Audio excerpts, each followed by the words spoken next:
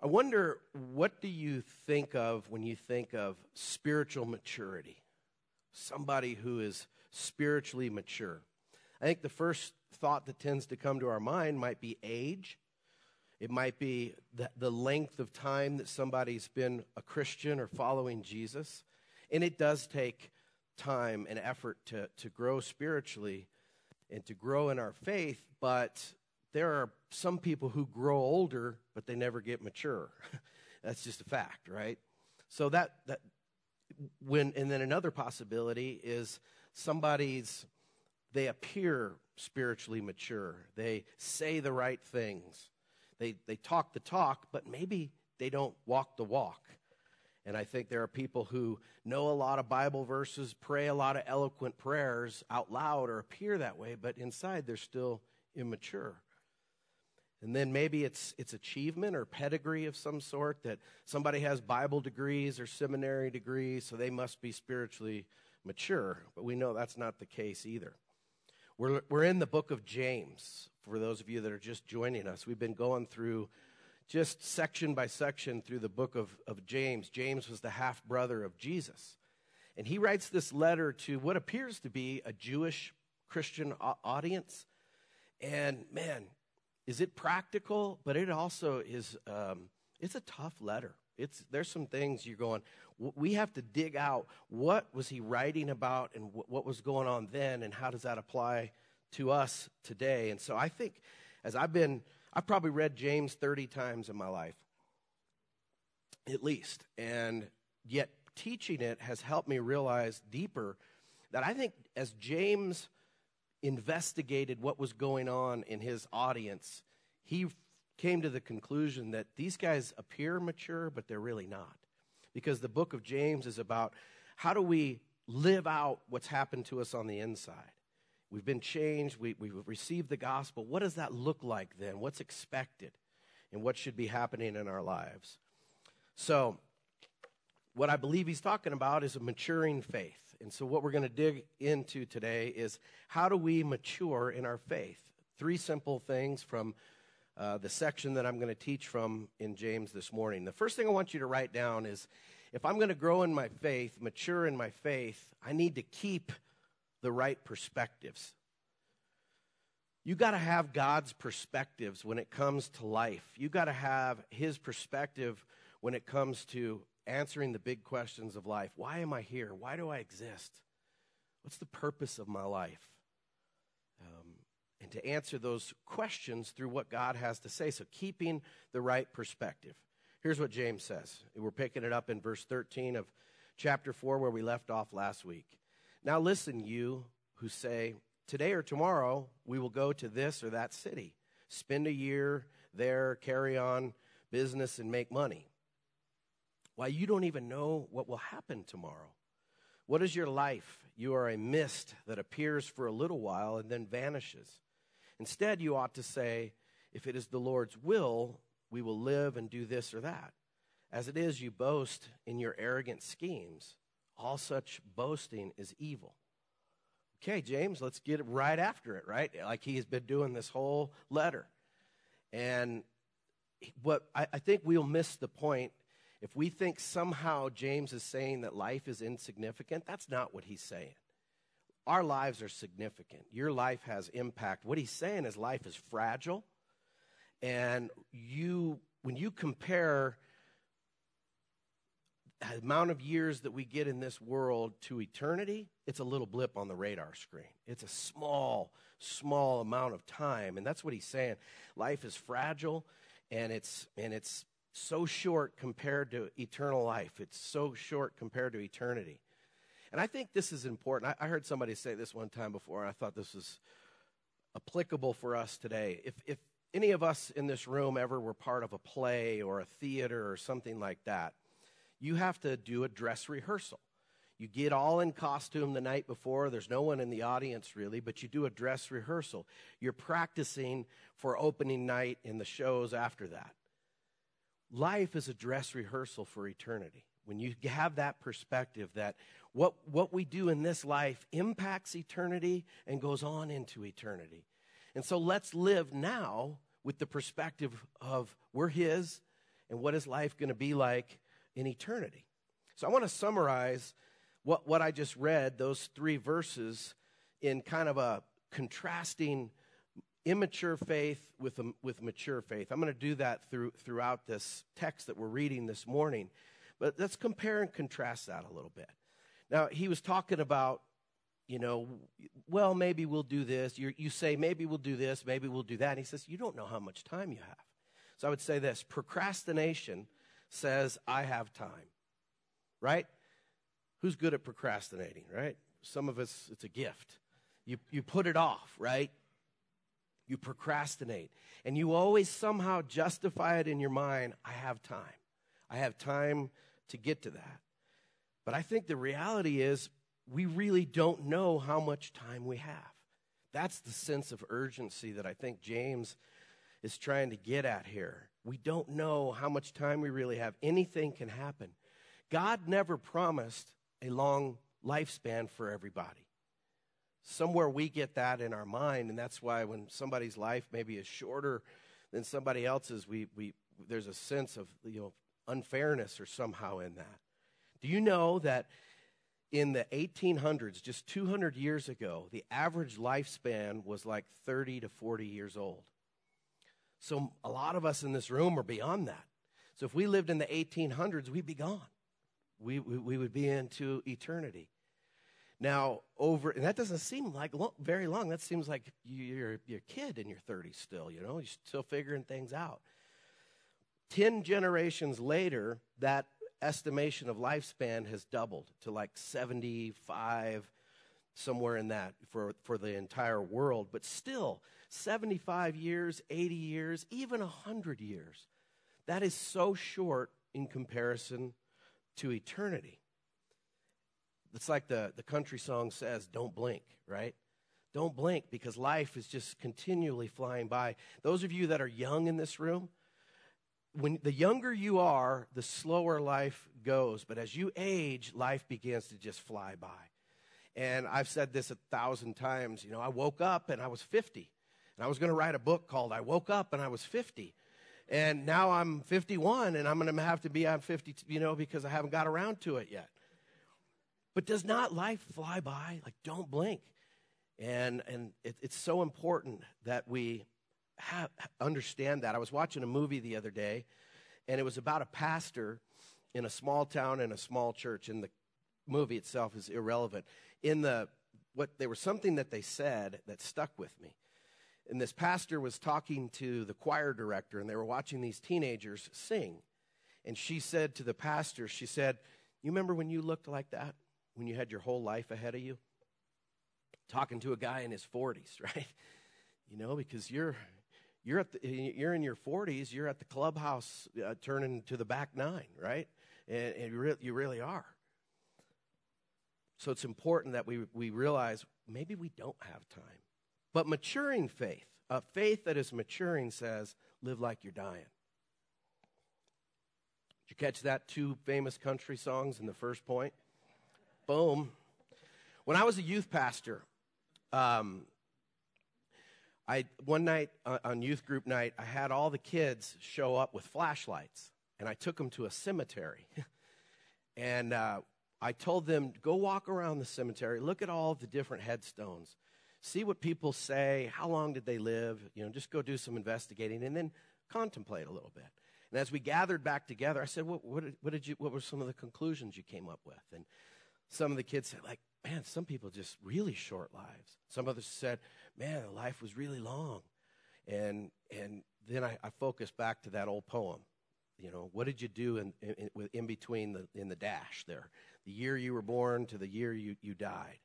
That's the dash in between. What did you do with that? That is more important than how long you live. The measure of a great life is not its length, it's its influence. It's its influence on others. And so I would say this morning, you might think wherever you're at in life, man, I've done nothing but fail. I've done nothing but make mistakes. How can I do this? Well, you know what? That's the power of the gospel. The good news of Jesus is he gives you a fresh start. And you're barely scratching the surface as his followers because eternity is going to be with him forever and ever and ever. He took your failures and mistakes to the cross. If you'll trust in him, never forget that. And he'll take those failures and he'll work it for good. Who knows? Maybe you can help others learn from your mistakes. Like that's something that God is in the business of doing. Another thing that I would compare and contrast with immature faith and mature faith is lack of understanding says God is real, but he's not involved in the details of my life. That's what James's audience was. Maybe we'll do this, maybe we'll do that, fly by the seat of our pants.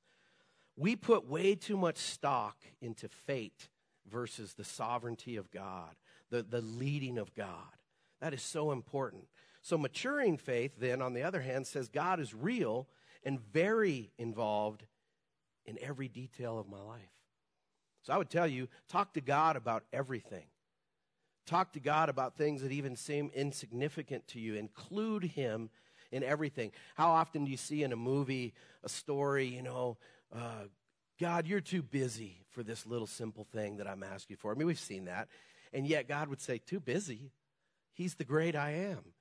He's everywhere all the time, and he can hear all the prayers of everybody at the same time and still have a personal relationship with us. Include him in everything.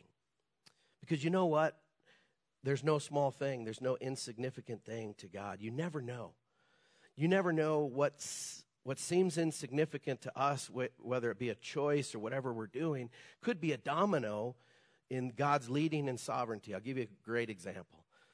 Years ago, we've been to the Dominican Republic 5 times, right, as a church. And I've been 5 times, and like over 100 people from Novation have gone on short-term mission to the Dominican. That came about, it wasn't just let's play roulette, boom, we touched the Dominican because we had to be in the Caribbean, right? If you're going to go on a mission trip, that's where you want to go. But it came through Chad and Tammy Wallace talking to Seth and Danielle Woodyard, who are our outreach directors, about maybe going to the Dominican, and prayed about it. Okay, let's do it. Well, what seemed insignificant 5 years ago, man, we met Kiko, who is a missionary that we support. He's a local Dominican.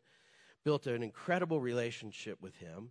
Go to the same sugarcane village every year and watch the growth of the people. Like, I get off the bus and they'll be like, hey, Scott. I'm like, they don't speak English and I don't speak Spanish, but I'm like, what's up? I know their names. And we're Facebook friends now. Isn't that crazy? But the impact that has had on the little church and on us and on our youth group and all the things that are there, it seemed insignificant at the time, but man, it was a domino effect. Second thing, if we're going to mature or keep maturing in our faith, is I need to keep the right priorities. Keep the right perspectives, keep the right priorities. Priorities are everything in life.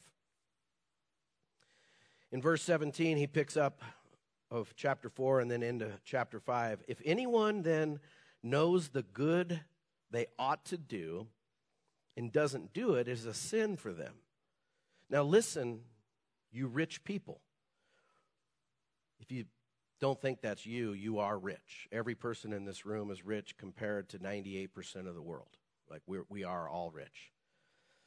But he says, now listen, you rich people, weep and wail because of the misery that is coming on you.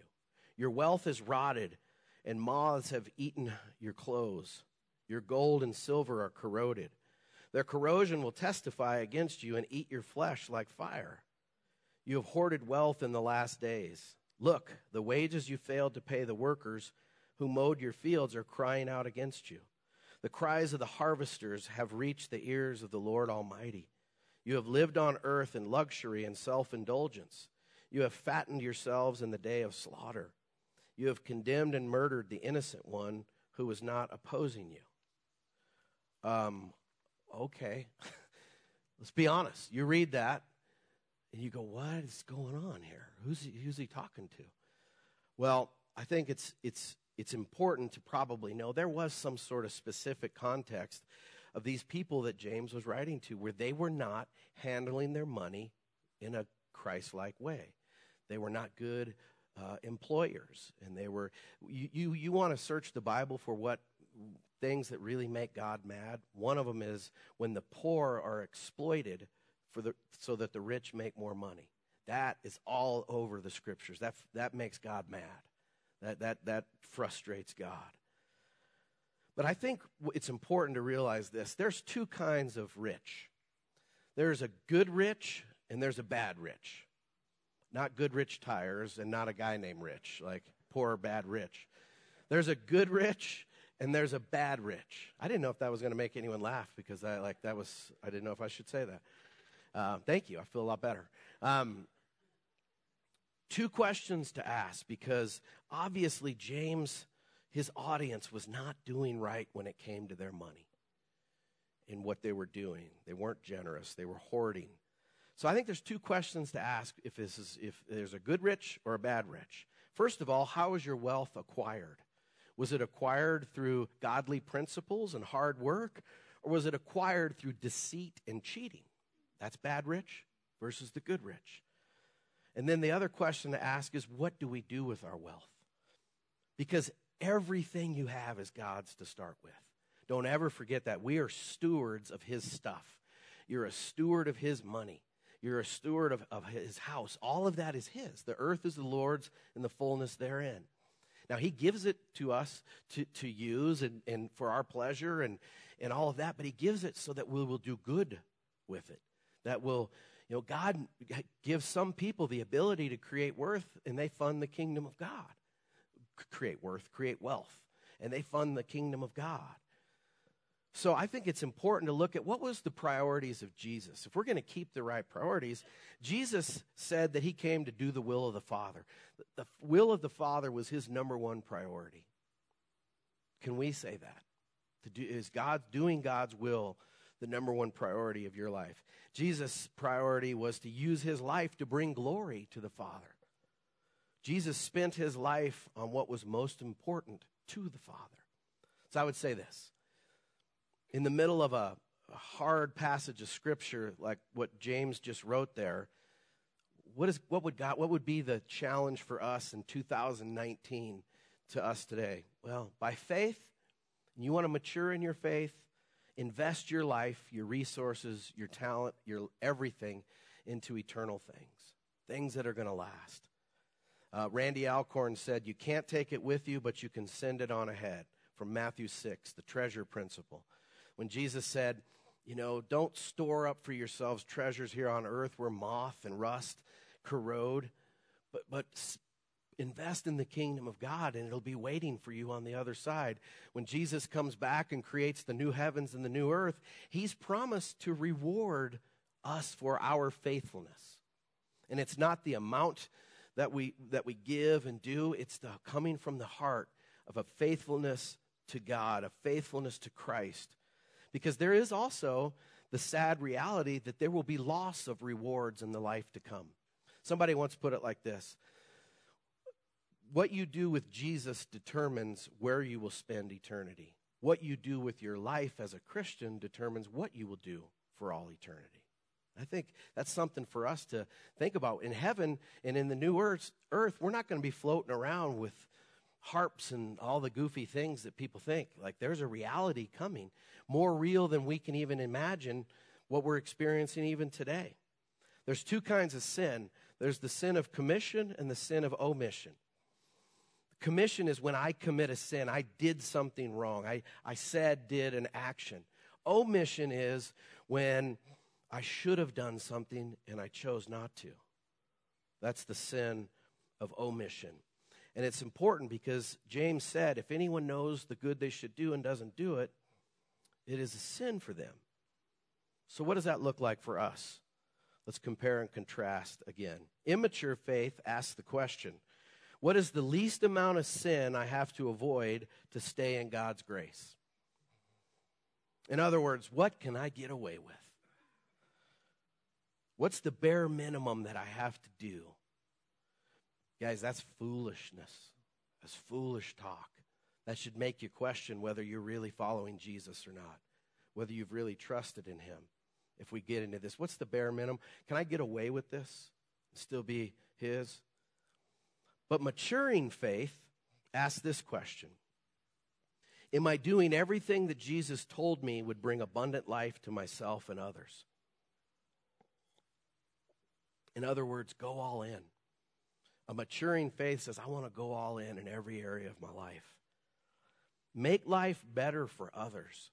Make life better for others and watch what happens in your life. And then I think from this too, you can say this: temptation says heaven is heaven, but business is business. Meaning, yes, God is holy and heaven is perfect, etc. But I got to make a buck. Don't you know my bills? I got to, this business is business. Those of you that own businesses, you are tempted all the time, right? We are tempted in everything we do. Lack of priorities in my life, lack of priorities in your life is going to bring you to being open to temptation. If you don't have things prioritized right now, then you're open to temptation. You'll fudge numbers, cheat on your taxes, tell white lies in order to get ahead. That's what immature faith does. But maturing faith responds, because heaven is heaven, business is never just business. My business is God's business. We have to ask ourselves the question, would God be pleased with these decisions? Would he be pleased with how, I'm working and paying people and working, not cheating? There was years ago, there was a guy that, this was way pre-Novation, but there was somebody that wanted to give me a car. And I wanted the car. It was a nice car. And I was like, okay, let's do this. And we were in need, and he said, but here's how I want to do it. And he had this way that he wanted to get some sort of financial gain out of giving me the car that was shady to what, taxes and things like that would have been. And he meant well. His heart was totally, he wanted to bless me. But I remember going, I can't take this if it's shady. I can't take this if we're lacking integrity in any way. And it kind of ticked him off a little bit when I said no, but I was like, I don't care how nice a car is. I don't want to do this. I don't want to drive it every time and have my conscience, not clean and all of that. And so I remember, like, maybe I'm maturing in my faith a little bit here. Maybe I'm getting grown up. I went from diapers to pull-ups at that point in time. Third and last thing that James wants to teach us about maturing in our faith is keep practicing patience and perseverance. Patience and perseverance. Here's what he says. Be patient then, brothers and sisters, until the Lord's coming. See how the farmer waits for the land to yield its valuable crop, patiently waiting for autumn and spring rains. You too, be patient and stand firm, because the Lord's coming is near. Don't grumble against one another, brothers and sisters, or you'll be judged. The judge is standing at the door. Brothers and sisters, as an example of patience in the face of suffering, take the prophets who spoke in the name of the Lord. As you know, we count as blessed those who have persevered.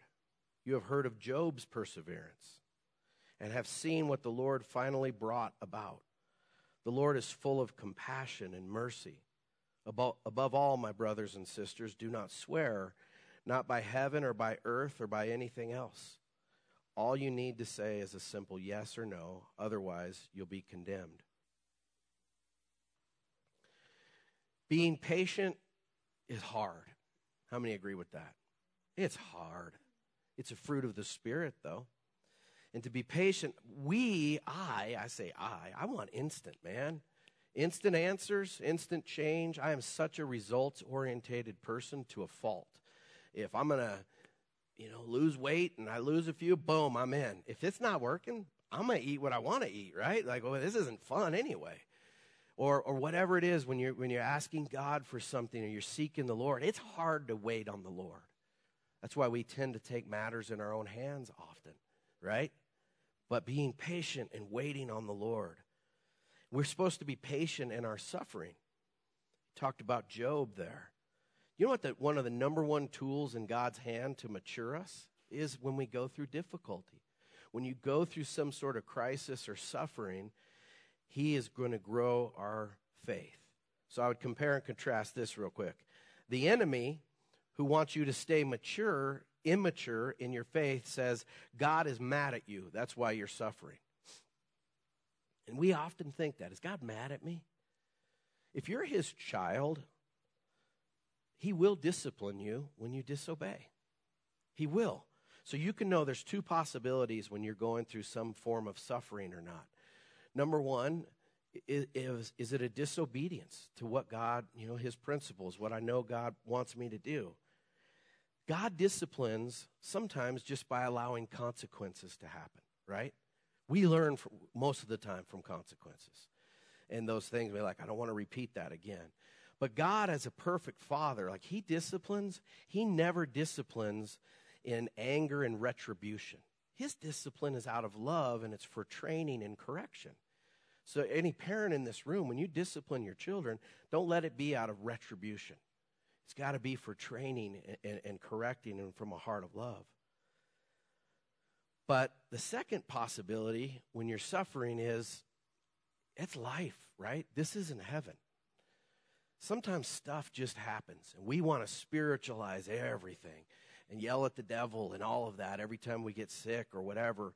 And you know what? We're in a fallen world. The world has not been redeemed yet. That's when the new heavens and the new earth happen at the second coming of Christ. There'll be no sin, no sickness, no sorrow in the life to come. But in this life, Jesus said, you're going to have trials and suffering of all kinds. But take courage, I've overcome the world. So we shouldn't be shocked or caught off guard. Stuff happens in this life. So when the devil says that God's mad at you, he's not mad at you. He's working his purposes in your life. So the response back to that is maturing faith says, I need to consider it pure joy when I go through trials because it will produce perseverance in me. Joel taught that on chapter 1, the very first message in this series. When you're not to consider the pain joy, right? Or whatever it is you're going through, that's not the joy. The joy that we're to consider is on the other end of this trial, I'm going to be more godly. I'm going to be more like Christ. I'm going to learn. Because you're going to make mistakes. You're going to let people down. They're going to let you down. Life is full of that. And when you suffer because of life, just remember on the other end, it's going to produce perseverance. Isaiah 40:31, those who wait on the Lord will renew their strength and rise up on the wings of eagles. Instead of the instant, we need to learn to persevere and be patient. And then lastly, the small faith says this, why me? Why am I going through this? This isn't fair. It's easy to become a victim when you go through difficulties in life and say, why me? This isn't fair. And I've said this before. We want God often to be our avoider rather than our deliverer, right? Help me avoid any pain. Help me avoid any situations. You know what? He definitely does that. But God also has promised to be our deliverer, that when we're in the middle of something, he will take us. He'll walk with us hand in hand and deliver us out of whatever it is that you're struggling with. Let him be your deliverer today. I had this thought. We would not know what hope really is unless you experience suffering and despair. You wouldn't know what to hope in. Because if my hope is built on something that can be taken away, then I have a false hope. If your hope is in your marriage, your kids, your money, that all can be taken away. What we have in Christ can't be taken away, and it's the promise of eternal life with him forever and ever. So maturing faith, I think in a sense says, why not me? Or who am I that I should avoid suffering? My mom suffered greatly. She passed away last March. I would say for the last 10 years of her life, she suffered physically over and over and over. And I thought, Mom, I'm so sorry. And she was like, don't feel sorry for me. Why not me? And I was really proud of her faith and the way she was able to withstand that, because I get a sniffle and I'm like, Jesus, take me home. I'm ready to go. I'm the worst sick person. Pain, Lord, I got a hangnail. I'm over. It's done. I got some salt in it. It's over. Maturing faith says this: no matter what, I will hope in him because the best is yet to come. Job said in all of his trials, if you've never read the book of Job, Job went through more than anybody. I read Job recently because Job happened about Genesis chapter 10. And so I'm reading the Bible chronologically this year. And he said, though he slay me, yet I will hope in him. What a word of faith. Like, no matter what happens, my hope's in him. This looks crazy. I got physical problems. Everybody around me that I loved is gone. But I'm going to hope in him. That's what mature faith does. So here's the challenge. Don't think of your future as in just this life. Those of you that are young in this room, don't just think of what's life going to be like when you're an old fart like me at 51 or older. Don't just think that way. That's narrow-minded thinking. Think of eternity.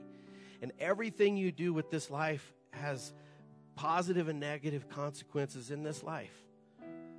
And you're preparing yourself for the life to come. And no matter how long a life you get or you don't get, or what happens in your life, the best is yet to come. As good as life can be, the best is still yet to come. 1 Corinthians 2:9. No eye has seen, no ear has heard, no mind has ever conceived for what God has for those who love him. Man, like we can't even conceive it. We get glimpses of it, obviously, but the best is yet to come. So I would say this to you. After hearing what James has to say, if you would be honest with yourself, maybe just close your eyes for a second and just don't be distracted. Do you feel like you're going in the right direction towards maturing in your faith? Ask yourself that question. Am I going in the right direction in maturing in my faith? And sometimes we do take 2 steps backwards before we take 3 forward. But is your heart directed towards, God, I want to be like you. God, I want to spend my life living in your perspective and having the right priorities? If you were to go from maybe a scale of 1 to 10, 10 being the best, so no one gets a 10, between 1 and 10, where would you put yourself on maturing in your faith? If you can't give yourself much of a high score, or you're feeling conviction, then I would say this to you. Would you be willing to commit to pursuing it? And the first step in pursuing spiritual maturity is letting Jesus have his way in your life. Stop being the boss of your own life. Stop calling the shots. That's all of our biggest problems. We don't make Jesus Lord and Savior. He already is. You simply say, Lord, I acknowledge you are my Savior. I acknowledge that I want to follow you as Lord. If you've never done that today, just say, Lord, you're my Savior. You're my Lord. I want to follow you. Be the boss of my life. Teach me how to obey. Teach me how to follow you in every area of my life. Would you stand with me?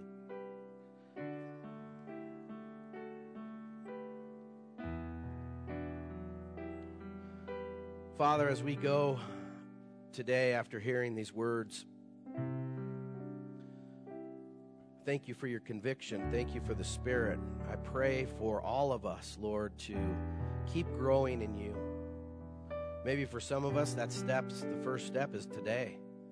Lord, there's a lot of people that have been walking with you a long time. Help them to continue to remember that we're never going to arrive this side of heaven, but we want to continue to grow and become like you. Thank you that salvation doesn't hinge upon our performance. It hinges on the perfect one who lived a perfect life and died a brutal death so that we could have eternal life. Lord Jesus, let us live out practically who we are positionally in you. Thank you for your healing. In Jesus' name.